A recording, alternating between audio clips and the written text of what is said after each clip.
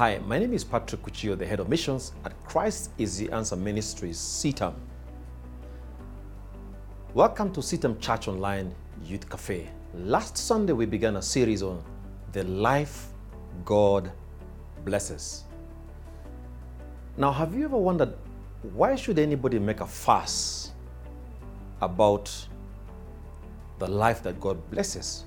Why would anybody really be keen to value the blessing of God over their life? Well, let's keep this conversation going right here on CITAM Church Online.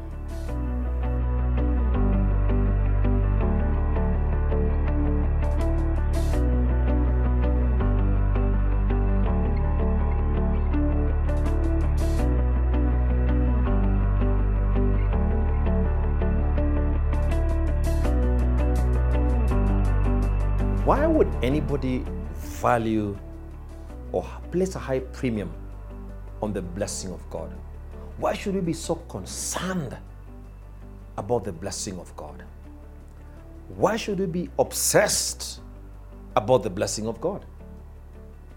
You see, I'll give you 4 reasons. Number 1, the blessing of God is the greatest differentiator in life. The blessing of God is the greatest differentiator in life. A story is told in the Bible of the 10 plagues that befell the land of Egypt when God had sent Moses to Pharaoh with a message, "Let my people go."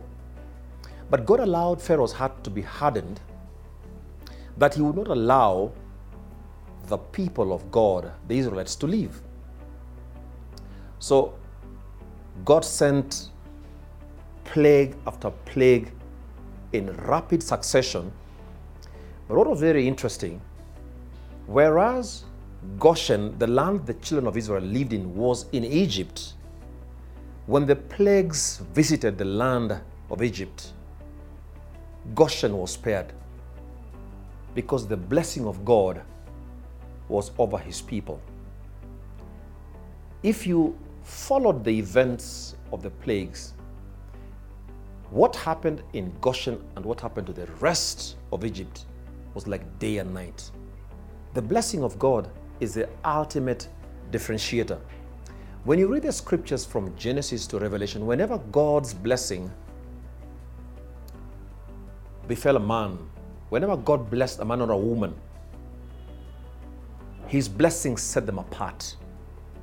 Whether it was Adam and Eve, whether it was Cain and Abel, where God's blessing was over Abel, whether it was Jacob and Esau, where God's blessing and even Isaac's blessing was over Jacob, whether it was the judges in the Old Testament, whether it was Rahab, a nondescript lady, whenever God's blessing was over an individual or a household, it made a world of a difference. So God's blessing makes the world of a difference. Some people like to be differentiated on account of their race, on the account of their gender, on the account of their accomplishments. Those are differentiators in life. But the ultimate differentiator in life is the blessing of God. When God's blessing is over a man or a woman, it makes you stand out. And when others stand out, you become outstanding. And when others become outstanding, you become the standard measure.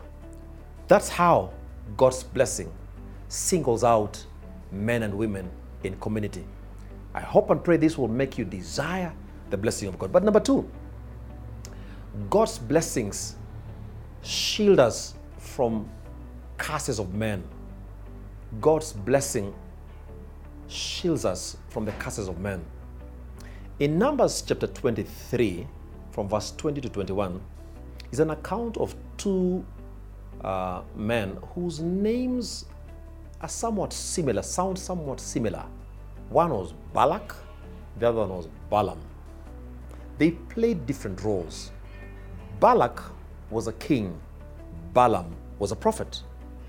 Now, Balak was so scared of an advancing number of people who were in his territory, and he was scared that if they went to war, these people would actually defeat his people. So he hired a prophet called Balaam to come and pronounce a curse over the children of Israel in Numbers chapter 23. And on 3 occasions, every time Balaam attempted to pronounce a curse over the people of God, his pronouncements were just blessings. He would retreat, he would probably script a curse, but every time he would come before the nation of Israel to pronounce a curse over them, what proceeded from his mouth were blessings. Until he turned to the king and told the king, "I am sorry, king." Because the king was very frustrated on these 3 occasions. Every time he opened his mouth, all he did was just speak blessings. And the Bible declares in Numbers 23 that there is no divination over Israel. You see, the blessing of God shields us from curses from men. We live in a day and age where some evil men and women are given to pronouncing curses over others. But when you live under the blessing of God, the curses of men will not come your way.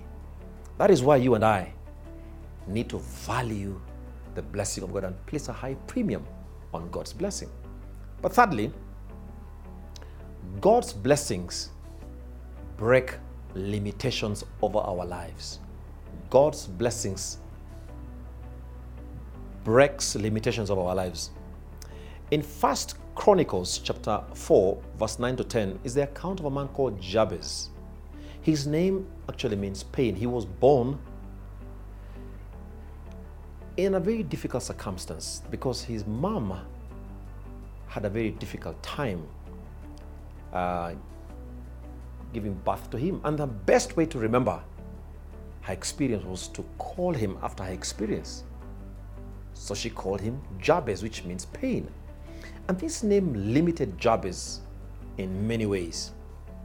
But one day, Jabez did something about this limitation. He called on God. And in 1 Chronicles chapter 4, verse 9 to 10, there is a record of the prayer he made to God. "Oh, that you'd bless me and enlarge my territory. Oh, that your hand would rest upon me and that you'd keep me from pain." And the Bible says in verse 10, and God heard his request and granted it. The Bible does say that Jabez was more honorable than his brothers.